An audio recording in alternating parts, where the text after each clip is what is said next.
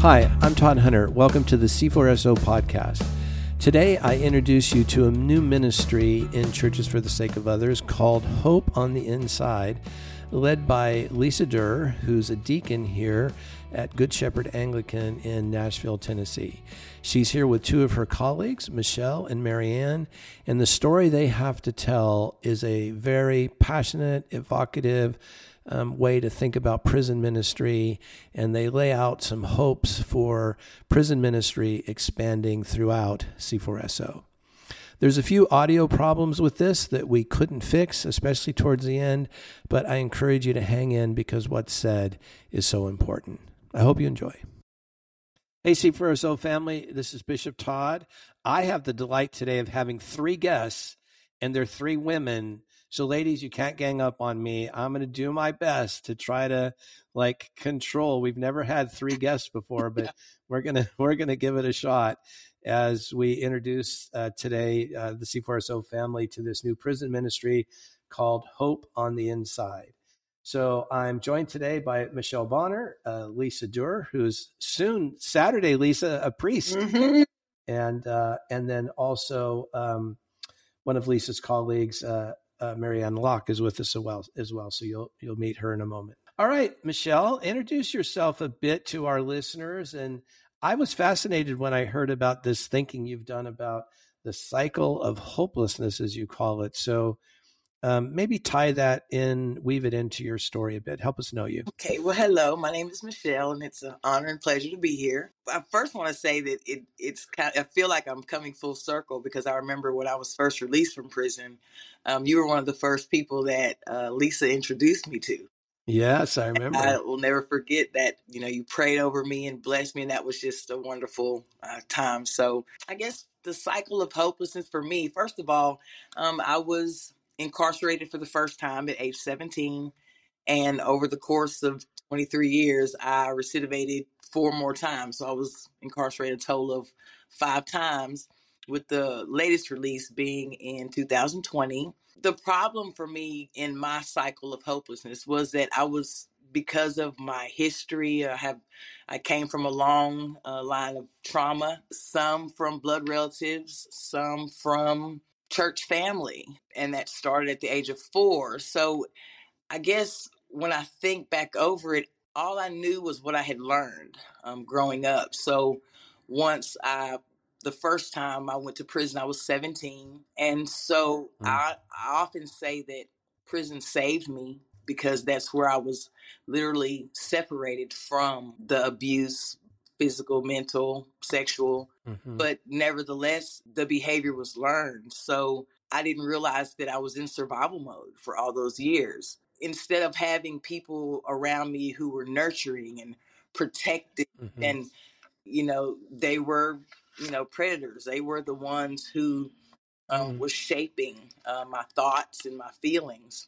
Instead of getting what I needed, I went out searching for what I thought I needed instead of what I needed, which was being nurtured and being cared for and, being raised properly. I was just surrounded by just the wrong everything. So then as I became of age, I should say, well, first, let me also say that, at age 14, because of the sexual abuse, I became pregnant at age 14, and there were a lot of labels put on me. All the labels that go with being 14 and being pregnant. And so, like I said, when I went to prison at 17, the first time, it was like that was the first time I felt that I could breathe because I was no longer under the care of the people who were supposed to have been taking care of me. But then, when I got out, I did everything I thought that I was supposed to do. I got a job too, as a matter of fact. I was working 7 days a week. I met who I thought was, the love of my life, got married. That relationship ended in, him being unfaithful and just not really knowing about. And after that, that just sent me into like a downward spiral. So the next 16 years, I just, I think I used the word when I met you, just a life of debauchery. I was trying to fill the voids and I wanted to do right. I just didn't know how. So, Yeah. yeah, and that led to other problems. Not only did I go back to prison 4 more times, but life just spiraled out of control for me. Well, I'm glad to see your lovely radiance and smile on my screen. I wish everybody else could see it who's only listening. And you've always been a delight to be around. So it's, I know, a testimony of what the Lord's been doing in your life. So Lisa, I know you well enough to know that you're really greatly motivated by, since she's here today, let's just call it the Michelles of the world. Mm-hmm. So tell our audience, how did you begin to be passionate about and focused on something that, feels as specific as prison ministry? So, you know how you're driving down the road and you're watching where you're going, but you're also looking in the rearview mirror to see where you've been. Yeah. Mm-hmm. Yeah, I would say that's the story of how I got here. The first time a Black man touched me, I was in prison. I was 9 or 10 years old. My dad had been doing volunteer prison ministry, and we got to go in. I met a man named Charlie, and it's hard to talk about Charlie without crying. He changed my life. Charlie's story introduced me to a life I did not know existed, which was a life of hard stuff from a young age. We do an activity in the prison called Step Into the Circle. We do it with our students. It basically is a form of the ACE score, which is the Adverse Childhood Experience score. So we ask questions like, have you ever been hit so hard in the head that you've had a head injury? Have you ever seen a man place his hands on a woman's neck? Well, those kinds of events have never occurred in my life, and I didn't know that they did occur. Through going into the prison with my dad at a young age, I learned that the people in prison are not scary people. There is nothing to be afraid of. The people in prison, like Michelle, have had experiences that I've never had, and they have had adverse childhood traumas that are so deeply woven into their existence that the only hope they have is to attempt to stop those. Yeah. Have no means to stop them. What you just said might be counterintuitive to many, many people. So making a caricature here that goes something like this. Oh, come on. Prison has to, by definition, be scary to go in and do prison ministry. That, aren't prisoners bad, scary people who they ought to be punished, and, they ought to be condemned to the margins of society, and, they got what they deserved, and you need to do the time and pay your debt to society, and, you don't deserve love in action. So say just a bit more about how your heart and mind got past that caricature, that it's something different than just scary bad people. Not that there aren't occasional scary bad people in prison, but it can't be reduced to that. Right. So Charlie should have been a scary bad person. He had murdered 2 women. I came to know him as one of the kindest, most gentle men. He was released after 37 years of imprisonment. He was paroled and came to live with my husband and I and our 4 children. He became a live-in grandfather. So the Matthew 25 scripture, I feel like Jesus throws a real curveball when he says feed the hungry. Of course. When he says give water to the thirsty, of course. Clothing, of course. But then he throws this curveball and he says visit the imprisoned. There's something to that, and I think it's interesting that he doesn't separate the two. He doesn't, in his way of responding as God would respond, he responds to all of it with compassion. He doesn't say it's those who didn't deserve what they got and those who did deserve what they got. He said these are suffering, lonely people who need visits. And you and I have talked a bit about, I don't know that there is a harvest that is more ripe than a prison for people seeking God. they literally have nothing left. We have all kinds of resources to cover up our real need of God, to distract ourselves from our God. All of those distractions and addictions, they're gone. And so the opportunity to evangelize really in just a way of visiting and being with and helping them see their value, that they are worth it, just by being present. Just by being present is a real game changer. The word that I like to use, have you seen The Glass Onion? No, I haven't. So it's one of those Knives Out mysteries that's so popular. But the word that is used is the main characters call themselves disruptors. And I'm not sure that that's not what Jesus is really talking about in Matthew 25. To disrupt thirst, you give something to drink. To disrupt hunger, you feed. To disrupt nakedness, you clothe. And to disrupt the captivity of imprisonment, you visit. Yeah. So fast forward, I had retired from as a obstetric nurse midwife and had gone back to Lipscomb to get my master's in Christian ministry, because I'd always been in ministry of various forms, and was asked after I graduated to teach in the Lipscomb Life Program, which is it's a seminary in maximum security facilities. And it was an easy yes, because I felt at home in the prison. I was not afraid of prisoners. That book, Just Like Me, they're just like us. They're just like us. Same needs, same desires, same desire for freedom, but their stories are much more complicated. Yeah. So that's the way I've experienced it, and that's the way I see it. So, Marianne, we've heard from Michelle's experience, in her life story of being in and out of prison, and how Lisa became passionately involved in prison ministry.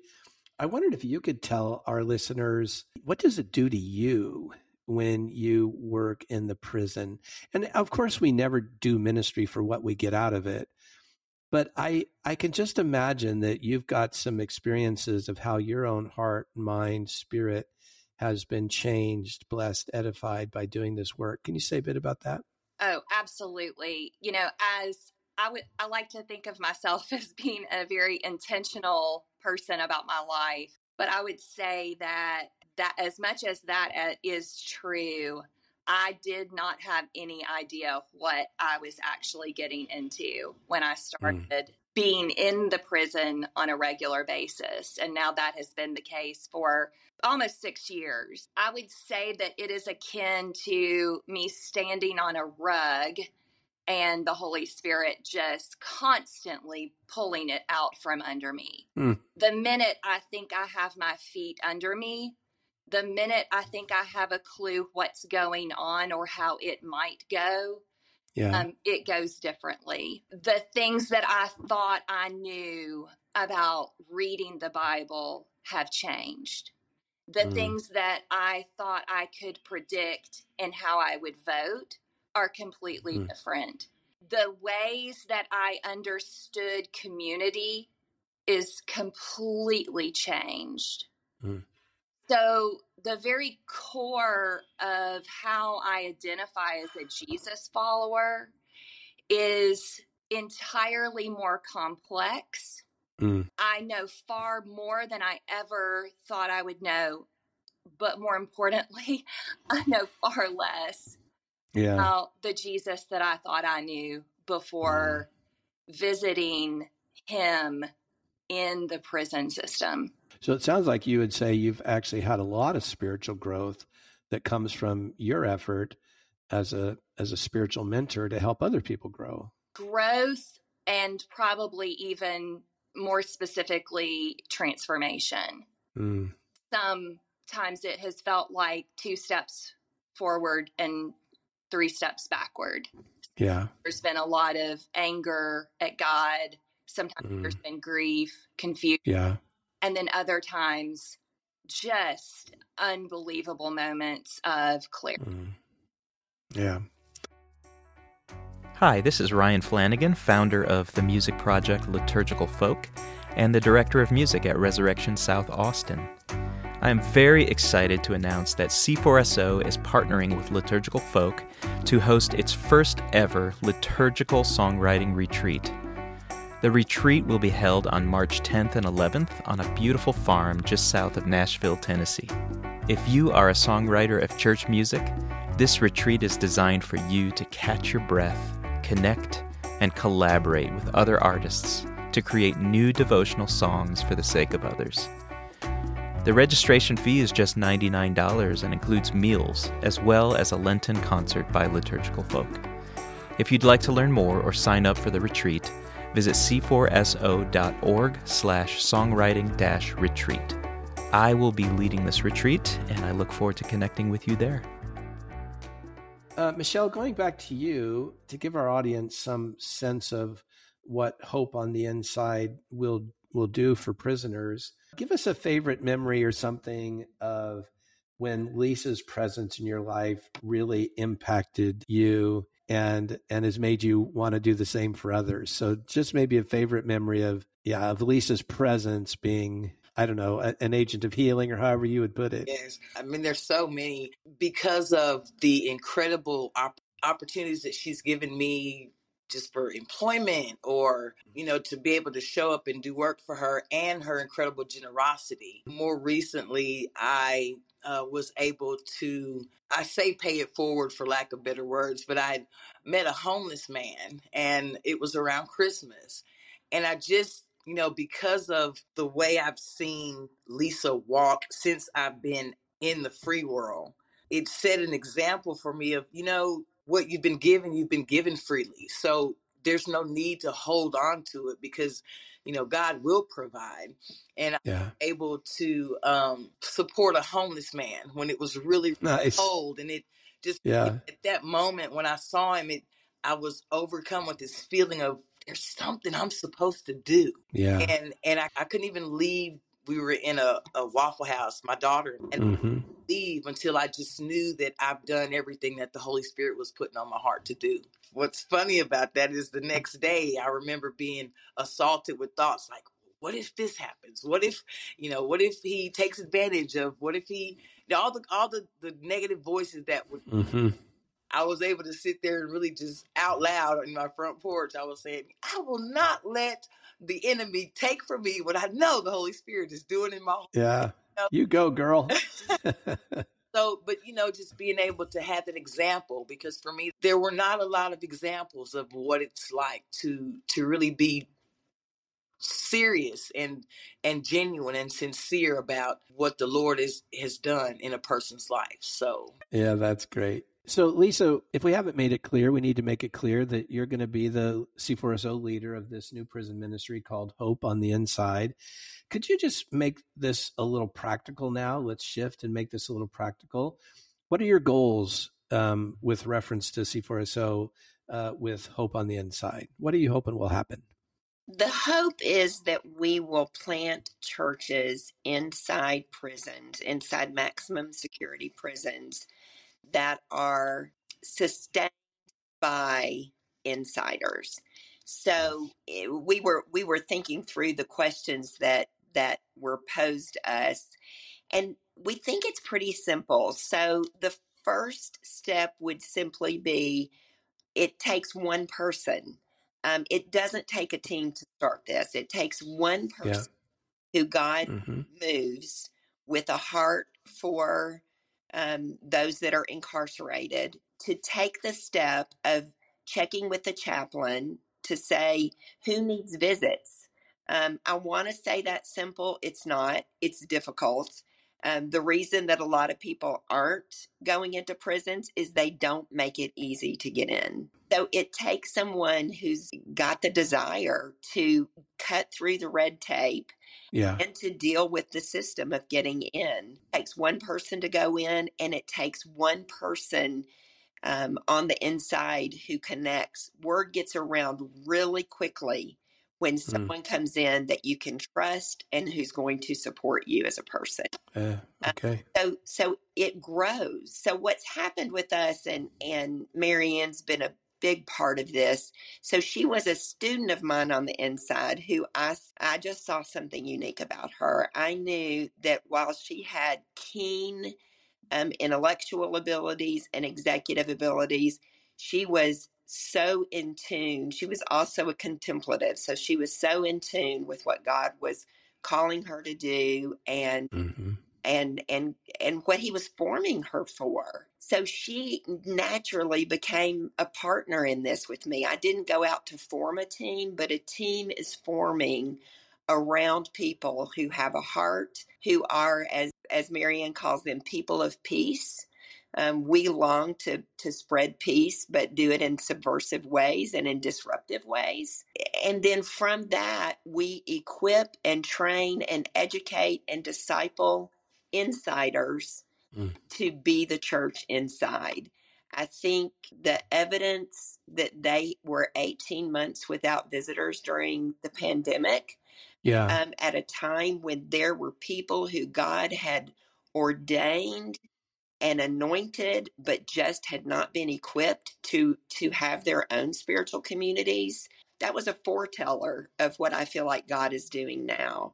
We're so blessed that we have a group of men who are called, ordained, and anointed, and that God has tapped us to help as he equips and transforms them, and prepare them to be the leaders on the inside. Yeah. So what is the first step if a clergy person who's in leadership in a church is listening to you and wanting to take the first step? Is the first step for them to get a hold of you, or is the first step to write a letter to a warden, or what? How would somebody make practical if they're hearing you today and going, yeah, I want to take the first step? Well, I would love to be a part of that first step. I would love to have that conversation and hear the ways that they feel like they're being called for. And then with experience, with a lot of bumping up against some really hard fences, and from continuing to bump up against them until we get through, I feel like that Marianne and I and some of the people on our team could help them get in the door, or get through the gate. We've learned our lessons through some bumps and bruises, so help them get through the door. And it really, as complicated as the institution is, God makes a way over and over again. And the frustrations that we feel, and we feel them. There have been times when 5 of us have approached security to get in, and one of us had to sit in the car for 2.5 hours for unexplained reasons, except that the last time it was Marianne, she said, well, I prayed for 2.5 hours in the car. So seeing the frustrations as ordained, and they help you understand. We identify with those on the inside, even if it's just for 2.5 hours a week, because we become the insider. We have no rights. We are elevated. What we give up is our entitlement. We completely give up entitlement. We are at the mercy of cruel system, and we continue to go in because it's what we're called to do. Lisa and Michelle, I think I've told you guys this story, but when I was a young church planner in 1979, one of my first tent making jobs was I was working at like a business trade school, and teaching just like basic, I think, economic math. And we had a contract with the local maximum security prison in Moundsville, West Virginia, built before the Civil War, dark and dank as you can, almost like stereotypical, like something you'd see in a movie, is how bad this prison was. But I was in my early 20s. I didn't know anything. I was just having fun and, going into prison and teaching these courses. Well, it's interesting, these big bad inmates, how I would get them to behave? No. Is they would promise me if I would teach the book of Revelation, they would come on time and sit still and listen and blah, blah, blah. Yeah. So I would teach these, because, it was the 70s and people were fascinated, with Hal Lindsey and all that stuff. So it's always a funny story to me. Marianne, so if somebody's hearing Lisa and thinking, gosh, I think I want to do this, but they simultaneously have these accusing voices like, I'm impotent, or I'm a poser, I don't know what I'm doing, I'm nervous about it. Could you say something about how people who are feeling interested but simultaneously feeling fearful, like, what do we do? Move your feet. Mm-hmm. Let the rest of you follow.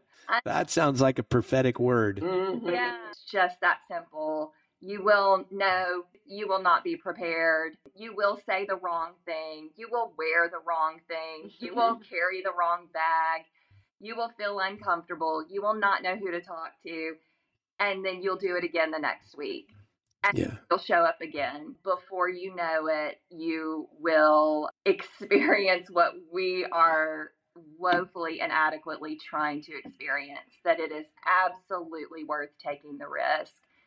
And, we all need a little bit of practice in humility, not taking ourselves too seriously, not feeling like we are in control. It's okay. Yeah. It's good spiritual practice and discipline to put yourself in a situation where you're not in control. Yep, that sounds like a word from the Lord. Lisa, one more question for you, and then I want to give you a minute to give people some concrete ways to connect with you and stuff. What should people do if they feel like my gift is teaching? So does that mean I should teach in the prison, or I'm a trained spiritual director, or my gift is in healing, or whatever someone might say? Is there a way for someone to enter prison ministry in a way that they can enter it based on their gift mix and station in life and temperament? So the short answer is yes. The longer answer is it's a process. Mm. So the context is, as I said earlier, TDOC, Tennessee Department of Corrections, and any other Department of Corrections does not facilitate getting into prisons easily. Stuff Yeah. in that's not supposed to come in. So they don't look at me and say, "Hey, you're..." Oh, this nice lady wants to help. Exactly. So she can come in and do what she wants to do. So Right. it is a process of trust. It takes one person and one connection. I just asked Michelle if she wanted to tell the story briefly of our meeting, because it cannot be understated enough that this is an act of God. And every week getting in and out is an act of God. And even mine and Michelle's chance meeting was an act of God. Mm. So as Marianne said, amen and amen. If the wind of the Spirit is carrying you somewhere, go with it. The wind will carry you where you're supposed to be. Yeah. Lisa, what I think I hear you saying is, well, yes, of course, we would enter prison like we would enter any place else based on who we are, our history, background, temperament, gift mix, etc. But when we get into a place like prison, then we enter a conversation where that context begins to show us what of that needs to come out, and that we shouldn't be surprised that the Spirit might use us in surprising ways. That we feel like our gift is teaching, but we might find ourselves praying for people and people experiencing inner healing or whatever. Once the door, so it's getting in the gate, it's connecting with a spiritual community, is two people and Jesus, right? And then it just grows. And what happens every week, even though we have an outline of what we're going to do every week, what happens every week is entirely unpredictable. And there is a grace and a fear in that. Grace is that we walk away. Most of the time we walk out through the yard in a lot of silence because of what's just happened. And the ride back home, we do a lot of processing. We act as prayer partners, spiritual directors, mentors, educators, whatever. Yeah.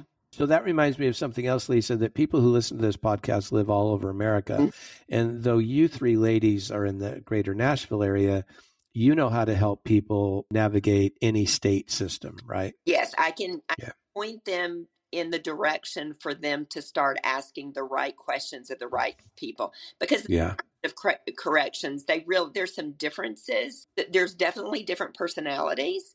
Mm-hmm. but there are federal laws and state laws that get you in and back out again. So, yes. I just wanted our listeners to have that confidence that they wouldn't be on their own if they were starting to interact with the institution. Yes. Okay. All right, Michelle, yes, I would love to hear this final story. And then, Lisa, for you to close with telling people how to get a hold of you and how to get started with Hope on the Inside. So, Michelle. Yes, well, how Lisa and I met, it was a Wednesday night. Matter of fact, I know the date because I journaled in my taking a class in Lipscomb, spiritual directions class. And we were just now beginning the class, and there were two ladies in the class that I had had an altercation with. And I knew, hold myself accountable, that I had done wrong. I had against this altercation. So when I went into the class and I saw them, I was like, I don't want to be here. And I got up to leave. And as I was leaving, I see this woman standing in the hallway, and I just walked up to her and I was like, I have a question, because I was really frustrated. And I don't know how I came across, but she always tells me she never experienced me as being aggressive or angry. And I told her, I got into it with these ladies, and I know I was wrong. I said some things I know I should have said, and I know the Holy Spirit's convicted me. But I don't want to apologize, because I'm tired of being a mat, and I'm tired of being taken advantage of, and I'm tired of people hurting me. And just as calmly, she put her hands on each side of my arms, and she said, what would it cost you to do what the Holy Spirit is asking you to do? And she asked me that. It's like the floor opened up from under me. It's like a whole new way of, I don't know what happened, but at that moment I looked, and down the hallway was coming one of the ladies that I had the altercation with. So Lisa knew nothing about, who this was or anything. So I said, will you just stand here and just support me while I do what I know I'm supposed to do? And she said, yeah. So the lady walked up to me, and I only had 7 words for her. I'm sorry. I was wrong. Will you forgive me? And she went on, and I just turned around and just fell in Lisa's arms. I was just sobbing, because at that point it was like, I'd suffered a lot of injustice and a lot of things where people had, things that were not my fault. And I felt like, why do I have to be the one to do the right thing? What the Holy Spirit was calling me to do despite everything. Wow. That's so beautiful, so encouraging.